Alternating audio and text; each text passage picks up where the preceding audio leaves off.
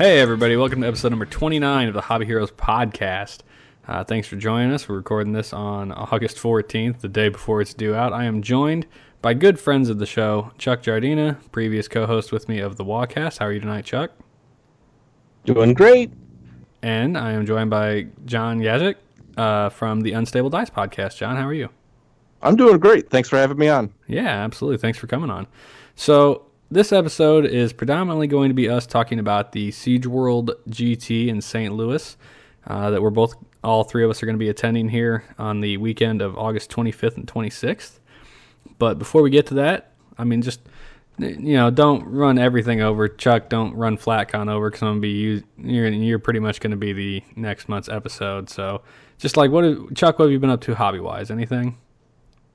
So just hobby-wise, finished out a couple new units of Stormcast, ordered the Endless Spells through eBay, and got a DS RKM kind of assembled, and I put a guy together on top of it, nothing specific, just symbolic of, a Death Exorcist, or Lord Exorcist sitting in the throne, and then working on a ton of terrain for FlatCon. So, and in addition to the terrain for like 40K for two of the tables, got that mostly primed, base coated, and then a new display for the Stormcast for SiegeWorld. So I have been working on things for the actual event we're all going to.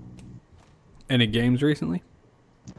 Yes. So game-wise, been practicing at 2,000 points for the Stormcast, again for SiegeWorld, to see if I need to be looking at an Alpha Strike list or a shooting list with more like shooting and magic involved with it.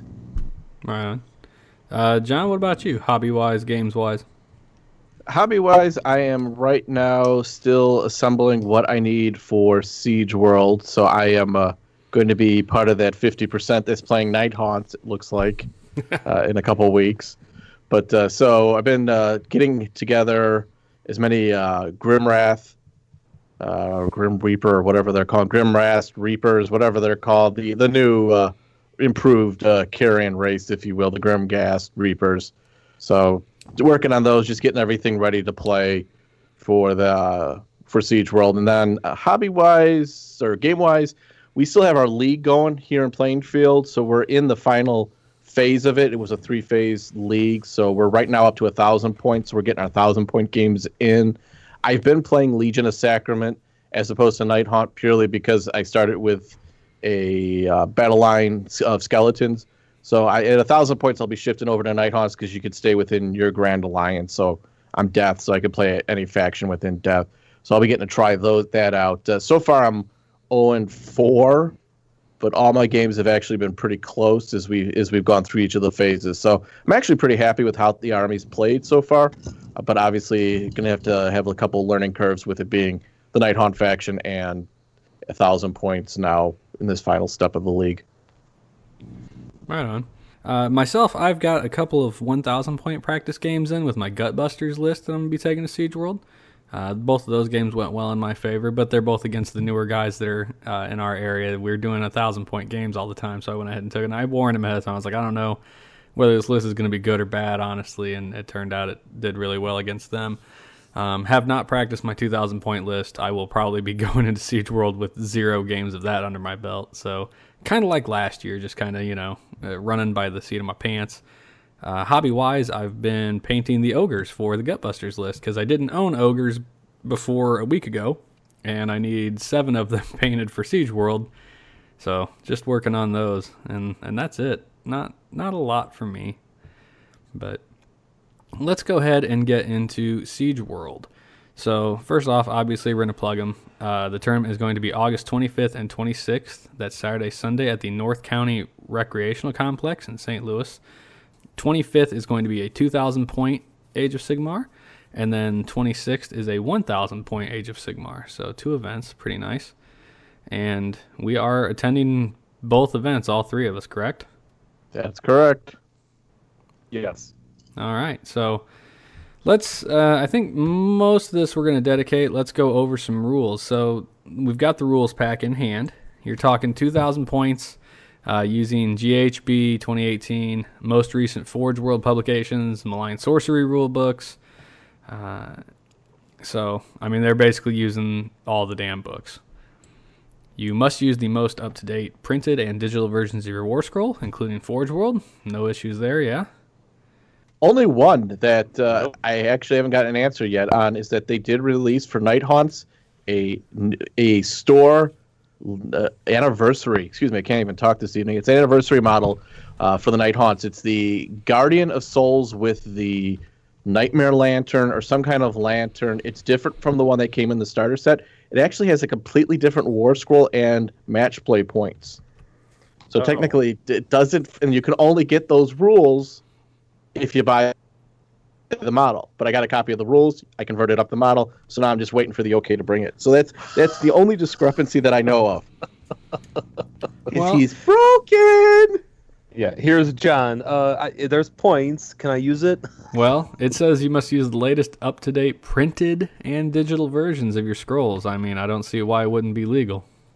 Yeah, I think it'll be fine, but it's kind of an oddball that happened to roll out in the last 2 weeks, and They may nix it, though, because aren't there a bunch of like War Scroll battalions that come in those box sets that aren't technically legal by match play standards? yeah, see, it's the Night Haunt stuff in particular is kind of screwy because in the back of the box set they had points with minimum and maximum unit sizes, and then at the same day the GHB 2018 came out and pretty much negated what was in the box set. So I think there's going to probably be some other ones. I think most guys though aren't digging as deep as say I or Chuck M, or it would be Chuck and I am. We're using proper English, so. And just for the record, I feel, Joe, I can do this on your show. I just need to establish that the only reason I'm not bringing Famir is that my order from Forge World has not arrived yet. Nice, very nice. I know you were pretty excited when they announced that they put Battle Line on that thing. Oh, sweet baby Jesus. That just made my whole day. I was like a little schoolgirl screaming. If they had a camera on me, it would have had 1 million hits by now. Here's a question. Where do they fall in the Grand Alliance structure? They're moved to destruction. They've been chaos all through the fantasy days, but when Age of Sigmar rolled out, they moved over to destruction. Interesting. So they're kind of in a little bit of a strange place, I would say, but at the same time, I think it's a better niche for them. I don't think you'd ever see them get played in Chaos because just frankly, Chaos has so much other stuff that's better. But when you look at what the Famir can do against the new or Destruction currently, they do have a nice little niche with their -1 to hit them from shooting and their -2 rend weapons, 2 damage weapons that have a 2-inch range, and they heal every turn. So they've got some nice buffs for a Destruction list. But yeah, within the scheme of Chaos, I just don't think they would be nearly as useful anymore. Right on. So next up on the rules docket is going in line with the FAQ. Your allegiance must be stated on your army list. So, and I didn't even realize this was an issue, but apparently there were some tournaments where people would pick their allegiance at the start of a game. So if it behooved them to say, I'm Grand Alliance Order, or I am Dispossessed, for instance, they would switch at the beginning of games. Well, now they're saying if you can be an allegiance, you have to be the allegiance. And this is just, them backing that statement up. I would assume that was only dwarf players that did that. I doubt it very much. In fact, I think it was Stormcast that were doing it a lot. I'm kidding because you play the dwarves. I know. Getting my goat. I mean, obviously this is probably one of those things from the core book, I would imagine, or first edition that carried over where people were unsure of what the tournament rules were coming into it. Obviously, if you're building a list, it does need to be clearly stated, printed on all your lists, so that that your opponents know, the tournament organizer knows, but then B, you're not turning in different lists, which that has been a problem with at various events. If anyone has been on YouTube looking at 40K, if you make 2 or 3 different versions of your army and then start handing it out to different people, and you have different weapon items chosen, or different Grand Alliance benefits or different battalion benefits, that's going to make a big difference and give you that leg up. It does. So, oh crap! So I actually have to only have one list. Apparently, technically, yes. Yeah, that's what this says. Okay.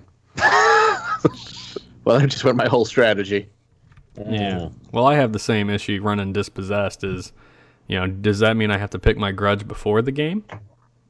Or can I pick it when I get to the table? Because I think the rules actually say at the table, but whatever. Move along.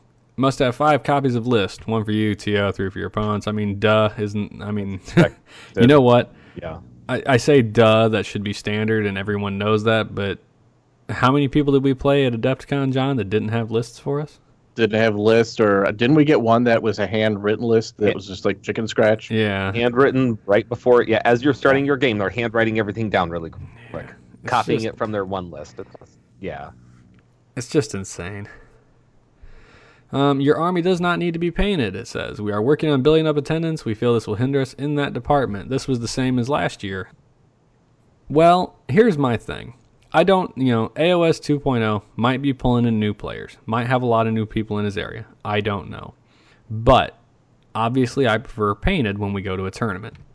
That said, when you combine this with the second bullet point right under it, so I'm going to go ahead and read that. Circle bases are highly recommended but not required.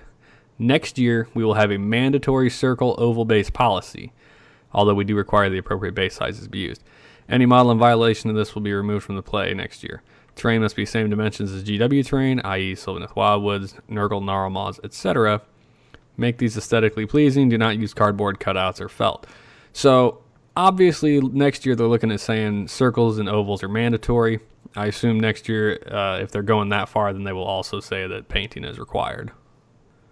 That's the impression I've got as well. Is I think they're still trying to build up their community, right? And this is just a nice step to take. Let's get people in the door right now. And frankly, I agree with you, Joe. If we like Adepticon, that's always beat the horse on them. But if we were paying $50 to play for 2 days, then I'd be a little bit more stringent about hey, is everything going to be painted? But frankly, what was it, $10 for Saturday only and $20 for both days or something like that? I think it was pretty cheap. Yeah, it was 20 and 10, I think. Okay. Chuck, opinion? I'm going to be the asshat. I think that you need to have 3 colors. You got to have a tabletop tournament ready army. At least 3 colors base. Circles are going to have to be mandatory. This is the second edition of the Circle Oval Base edition that we're in. I mean, it's been 2 to 3 years. If you don't have an hour to prime and paint silver on a sword and do little dots for the eyes or paint leather on something, I don't know what type of a player you're going to be when you come to the table. You got to have some type of care of the game that you're playing. Wow. I think if somebody has plastic models and they're showing up, that's going to show me that they probably don't know the base rules, or they're going to be looking to look at the book the entire time, and we're going to get through 2 turns. Maybe that's me being too cocky of a TO, but I just feel like people are going to give sort of a rat's ass if they're going to bring something to the table that is even has 3 colors. Doesn't even have to have washes. Primer can count as a color. I don't care. Just make it like, hey, you put in 2 cents, you tried, you got your army here, it's 2,000 points. Okay, it's tabletop ready. Let's go. Wow. Sorry. Did you invite Chuck, or who is this guy that's on with us today? I have normally taken that other side of the coin like, hey, let's just have fun. But we're at SiegeWorld. It's a 3-day convention. They have an entire gymnasium of tables. I mean, if you're playing in your basement, that's fine. Proxy something, do whatever. But, I mean, at least have the common courtesy of bringing something that 3 colors is not hard. You can spray paint. So you can buy spray paint for $4 at Walmart. I'm sorry. You can buy spray paint for $4 at Walmart that looks like bolt gun metal. Okay, that looks like that's green or that is primer. It is not expensive. I have painted almost 2 tables of terrain in less than a weekend. It can be done. Well, but what if you're just wanting to build the latest internet broken list like the Zinch guy last year who shot me off the table in a turn? Or John this year. Maybe then do that and go buy red spray paint and silver and brush it real quick. Dry brush everything. I don't care, but show me some effort, man. Yeah, that guy's whole army was spray painted blue, so. Okay, well, he tried. Then more effort to him. Kudos. Well, and a number of them weren't even finished being assembled. They were just lone discs. See, that's another thing. You can't just like don't be playing bases. I played bases when I was like 10 years old. It's time for that to put your models together and prime them and do something, okay? Yeah. Especially if other people are paying $15 and paying for a hotel and traveling 3 hours. I, campaign. If you want to do a campaign and build up something in your game store, then do that. But make sure you're at 1,500 or 2,000 points by the time you get to your tournament. Okay, which people from out of the state are coming to. Fair enough. Right? Wow, before Chuck started tirading, my whole guess on his response was going to be good. That's more likely means I'm going to win Best Painted. I did not see us going this way. We'll get to that later. Okay. All right, well, let's get off of that. We got Mean Chuck on the... I don't No know, kidding. Joe. I don't know if we can just walk away from this. I'm kind of worried We can't here. walk through this episode No. anymore. Walking away. All right, so players may select a realm from where their army hails. This must be clearly stated on your army list. Fair enough. That means we're using realm rules. I don't think that's... Some of them continue. I was going to say, that's true. they kind of broke it down. They did indeed. Spells of the realm will not be used. So they've knocked out the spells. Realm artifacts are allowed and are to be chosen from the realm that your army hails from. So they've opened up the realm artifacts from Malign Sorcery, which is fine. Yeah. Particularly with the FAQs. So, Realm of Battle, these will be used for each tournament round. Each wizard will know the realm sphere magic of that specific realm as found in the core rules. Realmscape features will not be used. Realm commands will be used. They will come from the specific realms from which you are fighting in for that particular round. Command Soul Force Sacrifice will not be used. Commands are not stackable, meaning you may not use multiple command abilities on any one unit during the battle round. So basically this is just them saying, look, we're going to use the Realms of Battle. We're leaving out the features because those are the things that change the terrain, and some of those get pretty wild. And then they're saying, realm commands and realm spells also from that will be used, and they open up the realm artifacts. I got no arguments with any of this. Do you guys have any thoughts there? Not really. I haven't gone through. I've looked at a couple of the realm artifacts, but I am trying to base my basic strategy for my 1,000 and 2,000 point forces are not realm specific yet. I don't know how many tournaments are going to be utilizing Realmscape abilities, features, artifacts, and that. So I don't want to make my army dependent on a specific artifact or command ability from or spell from that realm yet. So I'm looking and investigating it to see if it's worthwhile or not. Fair. Specifically to SiegeWorld, no, because this is pretty close in line with what we're seeing a lot of other tournaments do with regards to the realm rules. I know some are opening up the spells. I think my bigger concern is that with the realm artifacts in general, there's a few that are no-brainer choices that you kind of get to the point where when you look at like the Battle Tomb artifacts, then you're like, well, why would I ever bother taking anything from my Battle Tomb when, okay, if I just go to the realm of Shaiish, I'm picking up an ethereal amulet that makes my guy ignore modifiers. I'm picking up this and that. So my only problem is that with them in general is I think you're going to see a lot less variety because once the best ones kind of rise to the top and they're not FAQ'd out like we saw initially, I think it's going to kind of it might get a little stagnant. It's just me kind of crystal balling a little bit, but I think that's my only concern in general with the realm artifacts is that while it's good at first, especially for armies like Gutbusters, like Dispossessed that don't have their own dedicated artifact. Well, Dispossessed do, but Gutbusters don't. It's great for them, but I think for armies that already have that Battle Tomb, I'm worried if it's kind of an unnecessary crutch for them.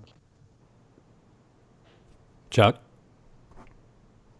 I kind of agree with what John's saying, especially going to Gen Con, playing 3 games there. I did see some of the destruction armies taking the Ethereal Amulet, Umbral Spell Portal, using Hand of Dust and things like that through it.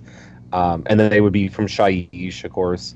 But, what is it, Lens of Refraction, that you can bounce Mortal Wounds back and forth at least once per turn. But D3 Mortal Wounds is a big deal. Can be. If you are casting the same spell every turn, you're trying to do D3 for 5 rounds to kill a character, like Nagash. But yeah, I think it's going to prelude into redundancy, and we're going to see the same thing. I agree. There will definitely, and there are already, standout Yeah. items that will be chosen a lot. I don't know.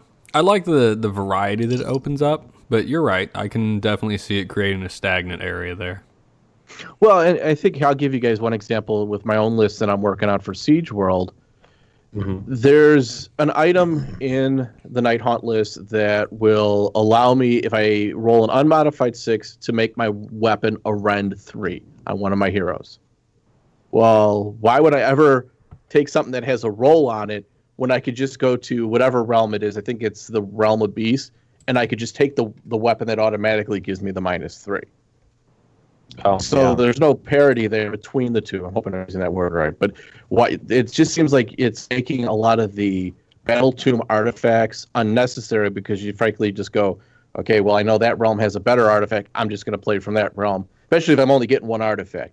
I mean, if you start having a stack, 2 or 3 because you got a battalion, what have you, then you're maybe going between your realm and your Battle Tomb. But if you're just taking one, odds are it's probably a better option in the realm artifacts than there is out of your own book in many cases.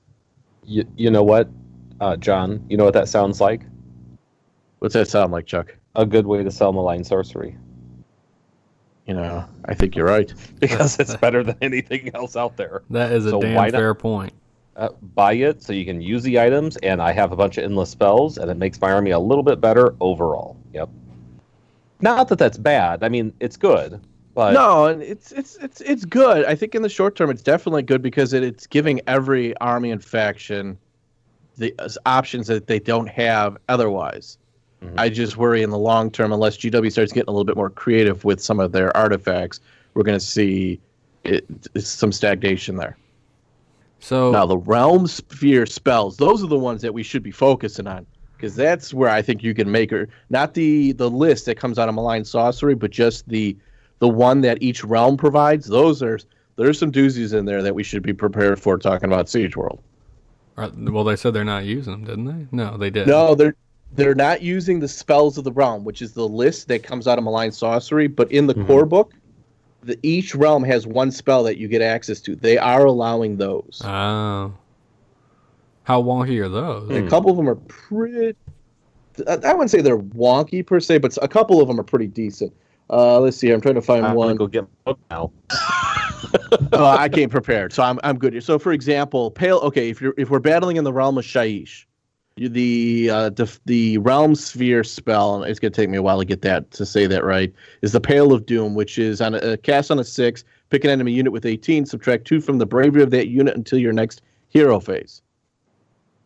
So all your wizards automatically have that. Again, you can only cast it once per the rules. That's why I was checking with you guys the other day. But Great for a nice turn when you know you're going to beat the hell out of them, though. Right, and you want to be able to get that bravery. What's the other one here? Wild Form. Here's another one out of the realm of beast. Cast it on a friendly unit within 12 of the caster. Add 2 to the charge and run rolls for that unit until your next hero phase. Yeah. So I'm thinking like Chuck, you drop down 9 inches. If you've got the cog sitting in the back and you're fighting in the realm of beast, you put another 2 on there. Was that a +4 charge?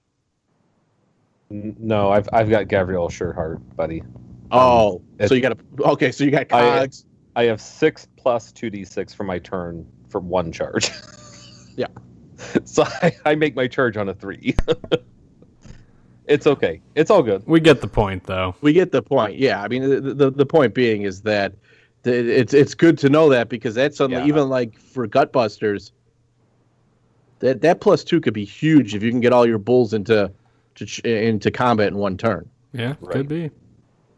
So I think that's one of the things that I haven't seen a lot of talk about, but these Realm Sphere magic, I think that's kind of what you got to know going into a tournament that allows it, because I think it really is going to have an impact. I'll have to spend some time reading those tomorrow. Yeah. All right, moving on. Monstrous beasts from the realm of beasts will not be used. I am so disappointed. There's no end to my disappointment. We know you are. It's okay. I could bring a giant for everybody there. For all 14 tables. Why? Why is there not loose monsters running? I love that idea, but yeah, it's one that's never going to get used, unfortunately. No. At least not in terms of bring a monster and just throw it on the table, because some people will do something like bring a giant, and then some will bring something like the Carmine Dragon from Forge World. Yeah. I think you could see that being used in a tournament, but it would be something like me running a tournament where I literally just provide giants for every table there. You know, I don't know. You mean you guys? You don't want to be like the tournament this weekend where Destruction won because they ran 2 magma dragons? I didn't even hear about that, but I am unsurprised. Oh yeah, what's the story behind that? It was a pretty small tournament in the UK. I want to say it was like about 18 to 20 players, but there were some big names there. But the generic Destruction won in the end, and he had if I could be wrong here, but it was a Stonehorn and 2 magma dragons, and he had the cogs. And so first turn, he's able to get both dragons into combat each game and just steamroll through everything. Nice. So I've got those on order from Forge World as well. Nice. No, you don't. No. Do you? God, no, those things are expensive. That's a real Chuck move there, John. Yeah. Jeez. It would be, but see, if it was a real Chuck move, then I'd buy 2 models from McFarlane Toys for about $5 each and slap them out of base. They look like magma dragons. Moving on. On target. Endless spells are allowed. Endless spells are allowed. No shock there. People really seem to be digging the endless spell thing. Yep. Chuck, do you have a comment in your list? I do, and it did pretty darn good Saturday. On terms of endless spells, even though the FAQ said you can only do it once, they have just flat out said Hand of Dust may not be used with the Umbral Spell Portal. Yeah, I mean, you have to dispel the endless spell in order to recast it, right? I mean, isn't that the base rules? Well, I think it's more to do with the fact that given the Hand of Dust, that kind of range just makes it a beast to deal with. The issue was Nagash was opening a spell portal and knocking Hand of Dust through it across the board 8 times. And so the FAQ, they said you can only cast Hand of Dust through the spell portal once a turn. Well, now they're just saying you can't use Hand of Dust through the Umbral Spell Portal. Gotcha. Which, whatever. I don't play There goes Nagash back on the shelf. Yep. And that's what's going to happen to him. They're just going to keep FAQing the things that make him nasty, and then people will just disallow it like this, and then you'll eventually not see him around again. At least not for a while. Here's an interesting rule that I'm liking. All tables will roll on the terrain scenery table for the terrain that is not part of either player's army. Terrain war scrolls are not to be used. Wild woods will not block line of sight. So one of the things that like our local group does not do is they never use the terrain rules. Most tournaments we went to in AOS First Edition either didn't use the terrain rules or they used them very sparsely. Like, they would say, hey, in this game, all houses are haunted houses or all woods are this. But they never really rolled randomly for them. So this is saying you have to roll for your terrain when you get to the table every time, which can really, really sway the way a game goes. Also, Sylvaneth Wildwoods not blocking line of sight is a massive deal. Thoughts? John, go. Frankly, I think that's the right call with the Sylvaneth Wildwoods because I could see it very quickly turning into just a miserable game where a player with enough of those kits is just flooded the table and you're not seeing anything. And even if you have modest shooting, it becomes a game where they can bunker up and you're not doing anything for 5 rounds, theoretically. So I think that's the right call with the Sylvaneth. I hate the idea that you could basically do, the Palisade, but unlimited Palisades where you're just blocking line of sight as a Sylvaneth player. So I think that's a good call, in my opinion. Now, didn't they rule that the Sylvaneth woods, wild woods, act as normal woods where they block line of sight? In the FAQ, they did. I believe so. With the FAQ, they did say that the Sylvaneth woods would act like the normal GW woods for blocking line of sight.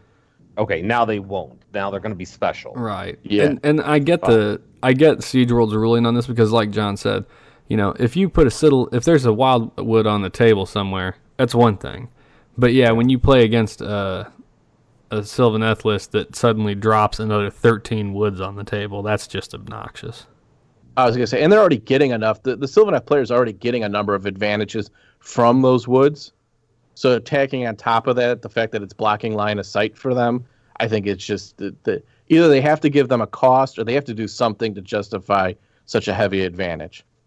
I'm just going to say that in most of our games, I have just stayed away from terrain and shot, teleported, or whatever. And so, for the most part, like the -1 bravery or whatever penalty or advantage you get, I largely ignore just because I stay 3 to 6 inches away or I'm not in the building or I don't know. I find it more of a distraction, another rule to double check.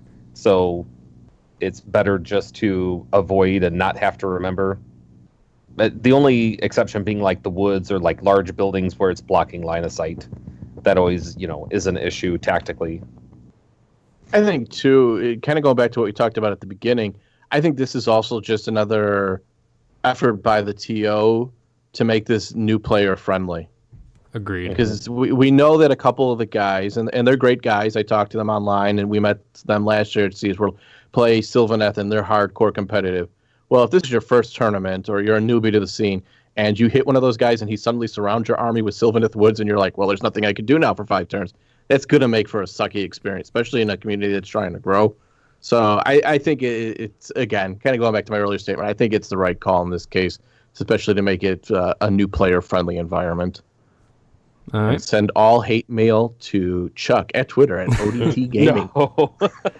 I don't know. I think you should stay current with the FAQs that they have because we ran into an issue at Gen Con where Flat said that they were ignoring the new FAQ that they put out a week and a half prior, and I disagreed with that because I felt like they were trying to fix that were currently going on in the meta, and I had just experienced those meta issues at Midwest Meltdown, which was a 57-player 2-day event. Needless to say, I didn't fight people or play against people who had those meta issues because I was not on top tables. But the point was is that, as a game design, the designers are trying to make it more friendly. And Games Workshop has actively, through online and by phone and whatever means they can, tried to seek the ways to mitigate those issues. So if we start making our own rules corrections and special packets and or ignoring what they put out several weeks afterwards, then what are the players to expect when they go to these events, which, if you're in a big city like St. Louis, Indianapolis, or Chicago, the expectation is that you're probably going to run your game the way that the game design company is running it, right? Like, I'm not stretching right here, or am I? I think you're stretching. Yeah, I'm going to disagree with you, Chuck, because I think what then you go down the path of doing is what we see with 40K, where everything has become so standardized with ITC format that nobody's willing to even budge slightly with things even like point sizes, because it's always 2,000 point for ITC. And I'm not trying to knock the ITC, but the reality is that when you get that rigid with the rule set, you create an environment that can never really truly grow. It always kind of becomes one path, and if you're not on that path, then people don't want to participate. They're not interested because it deviates from the norm. And I think if you don't have tournaments like SiegeWorld or like Gen Con where they're saying, well, no, for us, we're going to do this slightly different. Yeah. I think you are going to run into a point where it just kind of gets overly rigid and overly, I don't know, stagnant's not the right word. It's going to become overly rigid and kind of become a value that you're either going to love it or you're going to hate it. Yeah. And I think with this kind of, like you're saying, with these rule tweaks and that, again, even looking at what SiegeWorld's doing, I like it because it is different from everything that's come before it so far with second edition. It's a 2-day event, but it's really 2 one-day events. I mean, I like that sort of thing. I like the fact, honestly, that they're not requiring painting this year because it does, especially with we keep forgetting too, the new edition is only a month old at this point. Mm-hmm. So I think there's still time for growth. I think there's still opportunity for change and experimentation, kind of like college. So I think it's a good thing that, tournaments are willing to say, hey, here's what we're going to do, and we're going to tweak it with the caveat, of course, they've made that public well in advance of the event. I think nothing sucks more, and I think we'd all agree, is you walk into an event and they tell you something like, well, if you don't have X, you're not going to be able to win the third game of the tournament. I remember in the fantasy days there were situations like that where you'd walk in there like, well, if you don't have a battle standard bearer, you're not going to win be able to even compete in the third round of the tournament. So it's like, well, if I knew that before I walked in the door, okay, no problem. Shame on me if I didn't bring one. But announcing it once you get there, I think it's too much of a negative impact. Okay, gotcha. Yeah, I mean, I get that point of view. All right. Each event is specific to, what they want to cater to and makes it different. Got it. Yeah. Well, we've harped on that. Let's move on. Measuring line of sight, measuring distance vertically. You use a volume from the base of the footprint as high as the model's head or torso, whichever is highest point, excluding limbs, wings, weapons, banners, etc. When determining line of sight, you use a volume from the base footprint as high as the model's head, torso, whichever is higher, again, excluding limbs, wings, etc. All measures horizontally will be measured base to base. In the event that a model does not have a base, you will measure from the bulk of the model to the opponent's base, more likely the model's torso or body. So basically this is using what a lot of gamers refer to as soup can measurement, which... I never heard that. No. Well, it's... Makes sense. Yeah, it's basically like your size ranking. So like an infantry model is size 1. So regardless of what the model is, I know that it's height 1 and I can hit it. Something else is height. This is kind of the same concept. Like your model takes up exactly the amount of space cubically and etc. regardless of what the model looks like. So, I mean, really, we've always done this. Just it's base to base. You just measure to the area of the base. I don't see why this really needed to be pointed out, but I mean, I guess maybe some people don't play it that way. I don't know. That's my assumption as well. It's just that it's probably a local thing that they've experienced where people are arguing, well, I could see the tail behind a wall or something ridiculous like that, and trying to make the argument that means they could target the model. So I think they're just kind of, in this case, covering their quote-unquote bases to make for a better experience for everybody. Could be, yeah. It could be them covering what they know is a local thing that gets bandied about. Yeah. Because if you're measuring, like, let's say dispel attempt is 30 inches, if you have somebody on a higher base, like, or on top of a building, there's going to be maybe, and this probably could have been brought up because somebody was trying to abuse the rules last year or the year before, so they've constantly had to reinforce it. Who knows? Battle plans. There's a potential for all 18 pitched battle plans that could be used. These will be chosen from General's Handbook 2018 and the core rulebook. Each mission will have the realm that you will be fighting in on it. So you're looking at all 18 missions as a possibility. Now, only 3 games. I mean, that's a hell of a pick. Hopefully they don't... I don't know. Like that. There's a couple of those missions that are just... I mean, I get that they're in there and they're technically like, this is match play valid, but they are kind of donkulous. So hopefully they stay away from those. Like, what was your big issue, Chuck? Was it translocation orb? With the scenario, yeah. I mean, with the translocation orb, if you roll the 1 or the 6, it can bounce again, or it does bounce again, I think. And so you could have the potential for your objective going 24 inches in one turn into your opponent's deployment zone. And this happened to me twice in one game. One time I did get it, but then the second time he took the bottom of the turn and it went into his Graveguard unit with 30 Graveguard models, and then 2 characters right by it, and then it's just like I can't chew through 30 models that regenerate that, and this was like turn 4 or turn 3 by the time, when we had already ground out through 3 or 4 combats. It can be pretty rough. I would think that they would try and limit this to like the new updated 6 scenarios that have been introduced, or just the general handbook scenarios, or something else. Having all 18 is just, how do you prepare for that, You don't. Mm-hmm. Thoughts, John? No, not really. I suspect they're going to go with some of the more basic ones, and they just the 18 is just so that people can't tailor their list too much. Yeah, I hope they stick with some of the more basic ones, frankly, because I don't want to burn my brain every round trying to figure out some nonsensical scenario where things move constantly. Look, I appreciate that GW made 18 scenarios, but there are so many rules for this game right now in so many different places. It's a giant pain to just keep bouncing back and forth, looking at everything and trying to figure out all the interactions at once. Yeah, I mean, you've got 3 core books. You've got Malign Sorcery, your General's Handbook, your core book, your army book, if there's still one out there for you. I mean, you can select a realm. You can go through different artifacts, command abilities. List design can have inherently different synergies within it. And now you got to go through 18 battle plans and secondary objectives for this. Assuming those secondary objectives that you can roll on, there's 55 of those. What are your combinations after all that? Like 1 point some million? Yeah, God knows. Hopefully they didn't. I like secondary objectives, but hopefully they don't go picking like crazy wonky things or something. Move off to objectives and scoring. This is the last thing we're going to cover here.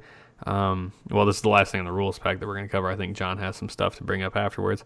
So objectives and scoring for unattackable, untargetable units, models that can't be attacked or targeted, or they are unable to score or contest objectives, i.e. the carry-on and changeling, etc. Objectives will be controlled or contested within 3 inches of the edge of the objective, which is a change. I think the core rules say it's 6, isn't it? I want to say it varies by the battle plan, but yeah, but maybe I'm wrong on that. I'll have to go. Now I got to go back and look at that one. I think it varies depending on the scenario. Yeah, because I remember 3 and 6. It depends on various things. So they're just codifying it. Objectives will be supplied by SiegeWorld. This is something they did last year that I actually think we were all pretty happy with. They provided wood-burned, basically poker chip-sized tokens for all the objectives. That way there was never going to be an argument about, oh, I didn't realize that thing you put over there was an objective. Or something. It's like everybody's using the SiegeWorld objectives. You know what they are. And you got to take them home at the end. Which was awfully convenient. Yes. Objectives will be controlled or contested by the number of wounds within 3 inches, not the number of models. I am 100% on board with this, considering that my 1,000-point list has 9 models in it. That is a fantastic change. I did not see that till now, and hats off to them, because I agree. For armies like Gutbusters, that's a huge difference. Yeah, it is. It's, because it's in, I mean, hell, if you have 40 models surrounding an objective and it's a 3-inch or even a 6-inch control zone, I might not even be able to get a do within 6 inches of it. Right. Now you're saying, like for Gutbusters, I got a unit of 4 or 5 ogres left against 20 skeletons. Well, I might be able to win that combat eventually, but those skeletons are going to hold that objective forever. But now if you're counting my number of wounds, it's a whole different story. Now I got a chance to maybe snake it out of you a turn earlier or 2 turns earlier if I have a good round of combat. But yeah, I'm totally fine with this. I think having the smaller 3-inch like circle around your objective allows you to, especially for like me and you, Joe, if we have a small unit of 3 to 5 models, to keep the enemy models out of the radius of that circle. If you can set up on the edge and keep them at bay for 1 or 2 turns until they finally surround you, it gives us more of an opportunity to hopefully salvage what we can if we have like a horde style army we're fighting against. Yeah, possibly. Hey, Chuck, how many Grimghast Reapers would be considered a horde? For me, because I suffer from the Stormcast stigma, anything over 10 models is a horde to me. Okay, good. Or I was going to have to keep assembling stuff. You're going to say that with no matter what number I said. Likely. Going past that, we have the last page of the rules pack is SiegeWorld conduct policy. Basically just says, slow play. We obviously discourage slow play, sportsmanship. You should not be a hose bag. Don't quit. Play your games to completion. Rules disputes, you should try and, discuss them prior to calling TO. If TO comes over, their decision's final. List accuracy, it's your responsibility to make sure your lists are accurate and review them during and before the games. It says models can't be added to lists. Once this happens, models of war gear will be removed. So I guess, they're just saying, for God's sakes, don't cheat. We'll take your models off the table. Observing games, feel free to walk around and observe games. Don't talk, no table talk. Don't cheat. You'll not be tolerated. Cheating during events, you'll be asked to leave without refund. Intent during the game. SiegeWorld has found most issues can be resolved if intent is discussed throughout the game, such as, I'm going to roll to get my CP back prior to making my reroll, or I intend to do this here so you cannot see them. This will prevent many rules arguments. This is all basic stuff, so Unfortunately, in the post 8th edition 40K universe, where every major tournament has had a sportsmanship catastrophe, No kidding. they they unfortunately need to do this. I don't think it's an AOS problem, really aimed at the AOS crowd, but just again cover your bases. Pretty much.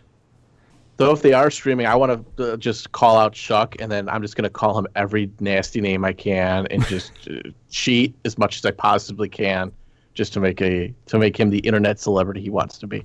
Well, I'm gonna bring like 8,000 points in models, so that each game I can add 1,000 points worth, and if they take them off, it's okay because I'm playing inherently with more than what I already have. There you go. Can I just bring a third giant? Yeah, No one will There's even gonna have notice. 8 giants. It's 1,000 points. What are you talking about? So those are the main rules. Now, John, you said you had a couple things that I guess you've emailed him about. Yeah, nothing really major. One of the things, just if anybody's checking out SiegeWorld to be aware of, is it is fundamentally the same rule set for the 1,000-point tournament on Sunday. The rule set they have posted specifically spells out the 2,000-point requirements, but for the 1,000 point, it's going to be the exact same thing, with the exception of you're doing Vanguard-size armies instead of full 2,000-point armies. So not a huge deal thing there. Confirmed too, because I know it's strange, even though they have it posted in the rules, he was asked by a few different people about the whole painting and basing thing, and it is confirmed. He's repeatedly, yes, your stuff does not have to be painted, does not have to be based. So I don't know why people don't believe it when it's printed, but it's there. The only other fun little thing I was just going to throw out there is right now, looking at the 1,000-point tournament, of the players signed up, we know there's 1 Destruction, 1 Stormcast, 2 Sylvaneth, 1 Deepkin, and 4 Nighthaunts. So if you're doing any army planning, I would probably plan to at least face Nighthaunts once during the 1,000-point. I'm assuming the 2,000-point will probably have a similar breakdown because it's the same number of players for both tournaments right now, but thought I'd share that little fun statistic or breakdown of what we're looking at as we go into the next 2 weeks. That's what happens when GW makes a bunch of sexy new models. Everybody and their mom buys them. Sexy models that could be painted in about 3 seconds if you're willing just to prime them and run one of the new technical paints over them. Yeah, technical paint, don't even need that. Just hit them with a damn wash. Yeah, exactly. Yeah. So, not that I can say anything, because that's what I'm doing. Go ahead, Joe. Tisk. So that's the rules, and that's kind of what it is. So do you guys want to go over your list, or do you not want to give it away before the tournament? I don't care. I'll share my list, because we all know I'm going to lose all 3 games. I could bring the most broken net list out there. I'm still going to lose all 3 games. Right, you're 0-4, so you may as well be 0-7. Exactly, but hey, Chuck, at the end of I'm kidding, at the end John, of SiegeWorld, I know you are, but I just want to point out at the end of SiegeWorld, yes, I'll probably be walking out with a medallion. Oh yeah, here we go. Best sportsmanship, and you'll have best painted. That's show, right. We know where this was going. Fuck me. I knew we'd People get there. love a loser. So yeah, I actually wrote down in my show notes for this discussion, give Chuck crap about getting skunked last year. So last year, all 3 of us went to this event. John walked away with best sportsmanship. I got best appearance, and Chuck got I'm like, thanks for coming. Really? yeah, pretty Joe much. beat me for best painted. Or no, you got best sports, didn't you? No, John got sports. I got appearance. Okay. The point is, you got nothing, and we all thoroughly enjoyed that.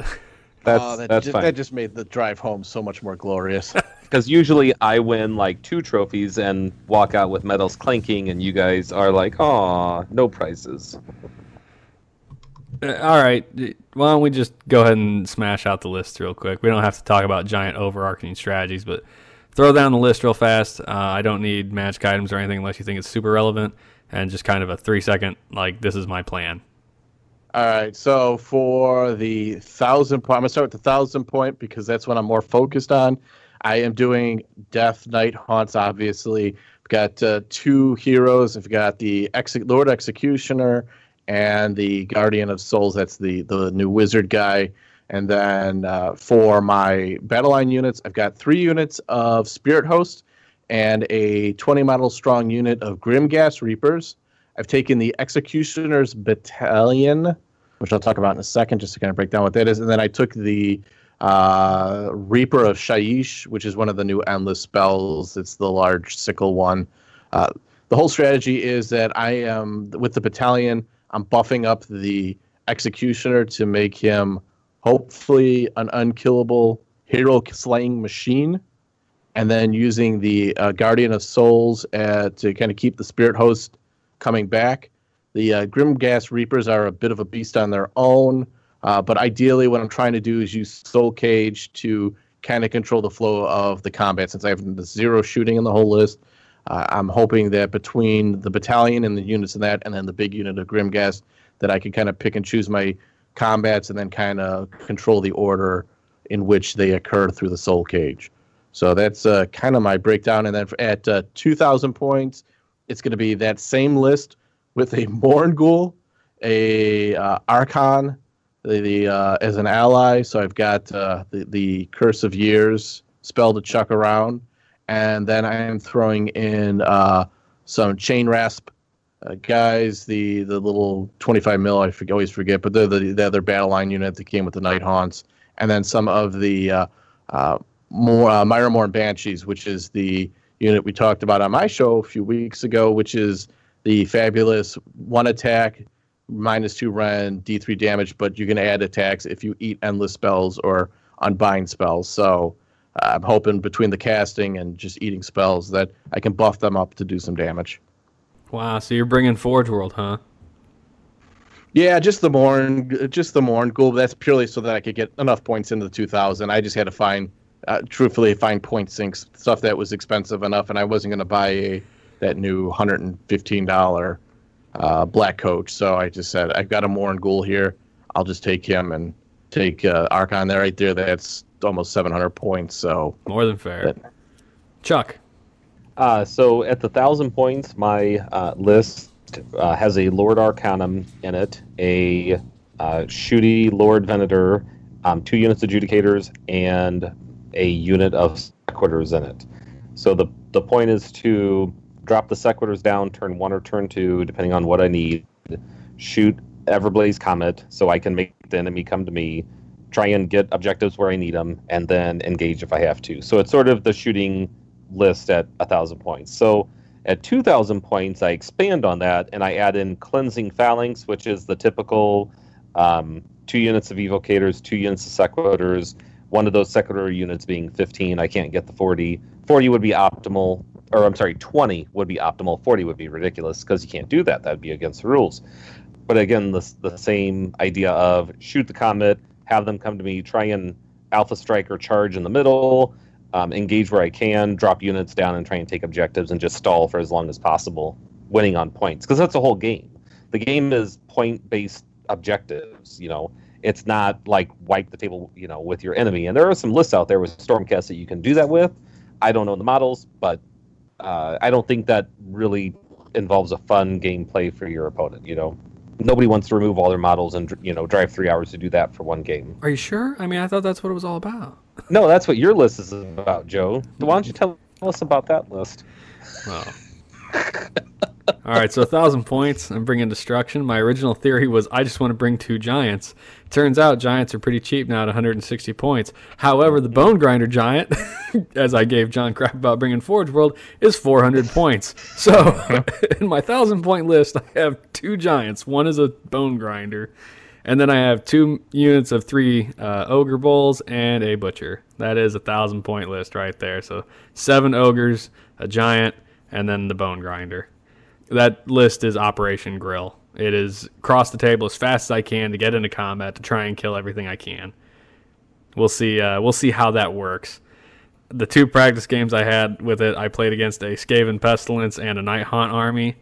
And then the Skaven guy did manage to kill both Giants, but I don't remember what scenario we were playing. It was one where if you controlled opposite objectives, you got like a bunch of points. So I ended up outpointing him, actually. And then the second guy, the Night Hunt guy, I didn't get my turn 1 charge with the Bone Grinder. He instead was happy enough to charge me, and then the Bone Grinder went to work. So the Giants, it turns out, in combat are actually pretty awesome. I may actually bumble my way into a victory or 2 with that list.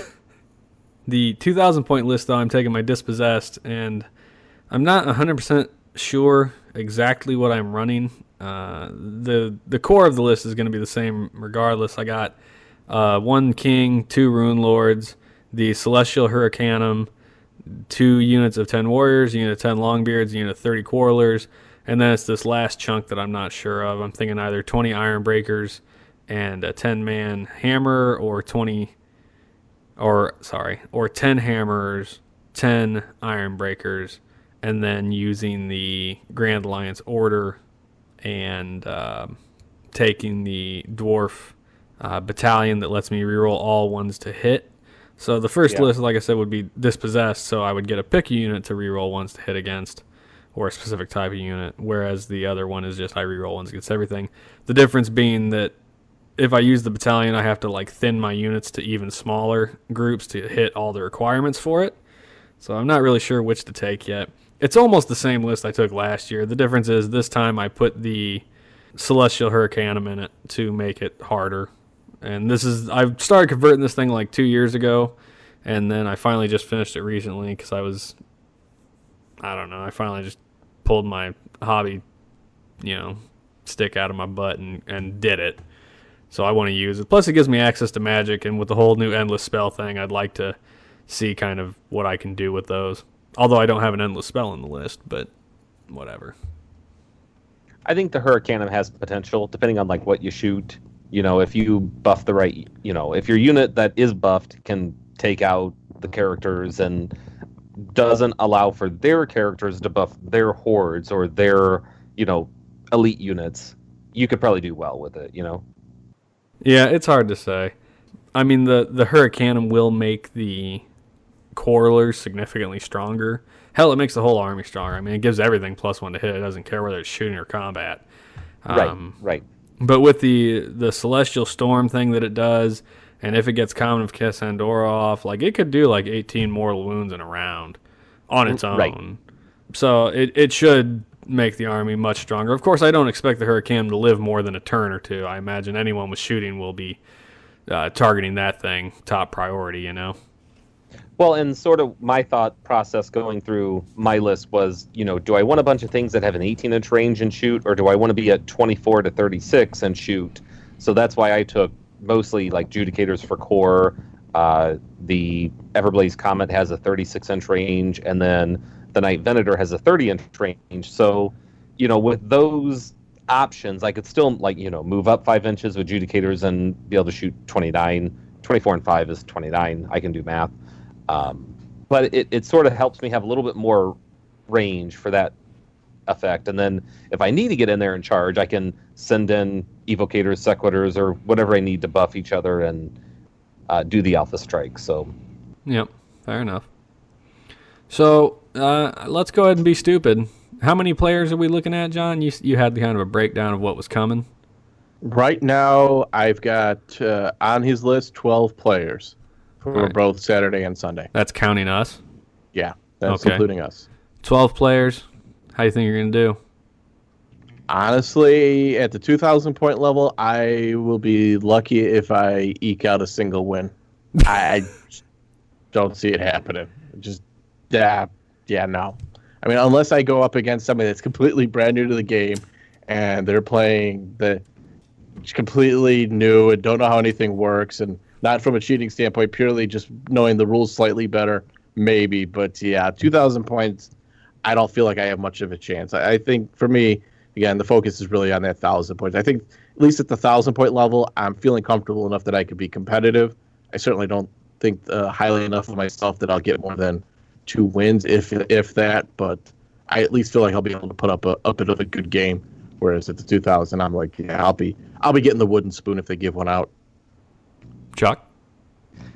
With my list in the previous events I've been to, I've gone either 1 and 2, or a very close 2 and 1. If I can do 2 wins and like 1 loss or tie, I think I might be able to get something, but no guarantees. Honestly, if it depends on the scenarios, because here's just the simple fact: if you're playing in a scenario that requires those two objectives to be controlled, or 3, and it's heroes, and we're playing it at like 1,000 points or even a 2,000 point list, like three places of arcane power or whatever it is. If somebody snipes or takes out one of those characters early on, you may be playing for a minor win instead of a major. Or if it's the orb and it teleports, it's more out of your control than what you think. And this is besides the fact that we already have random turns going on. So I feel like it's such a dice roll that you could have a crappy list, walk in and go 2 wins and a minor. You know what I mean? And be 3-0. Yeah. I don't know. I honestly, it's really hard to just guess what you can do.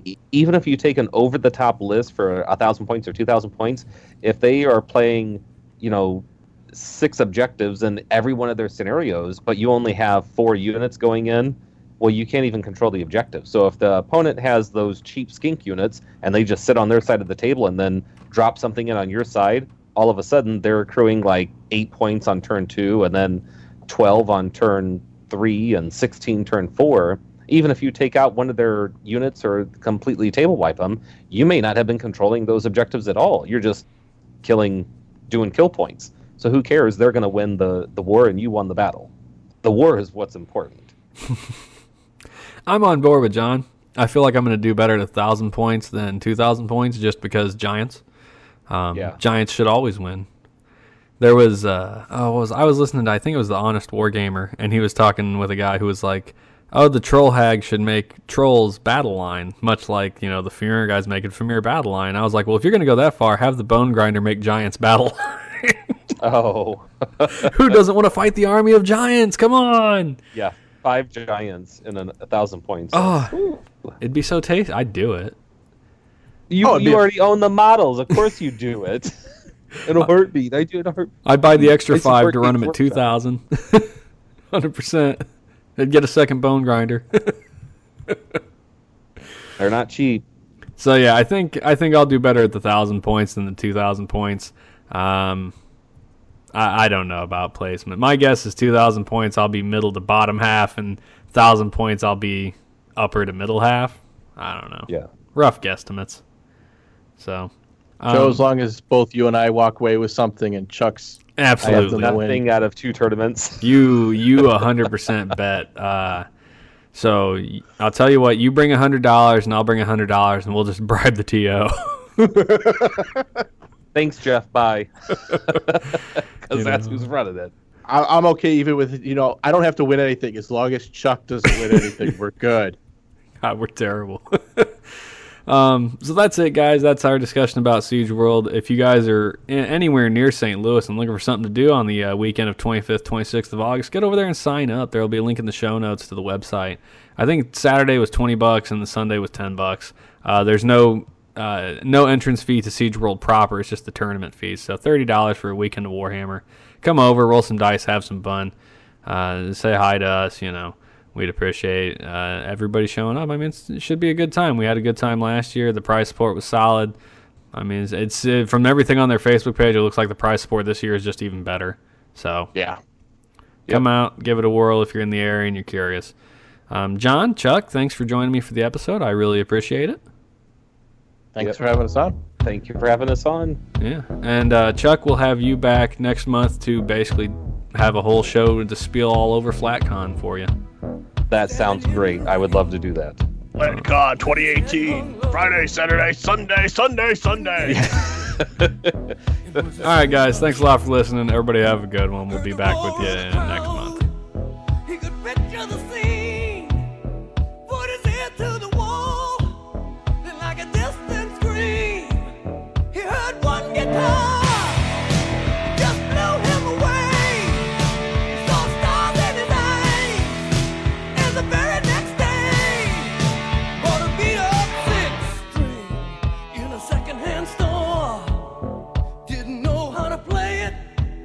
But he knew for sure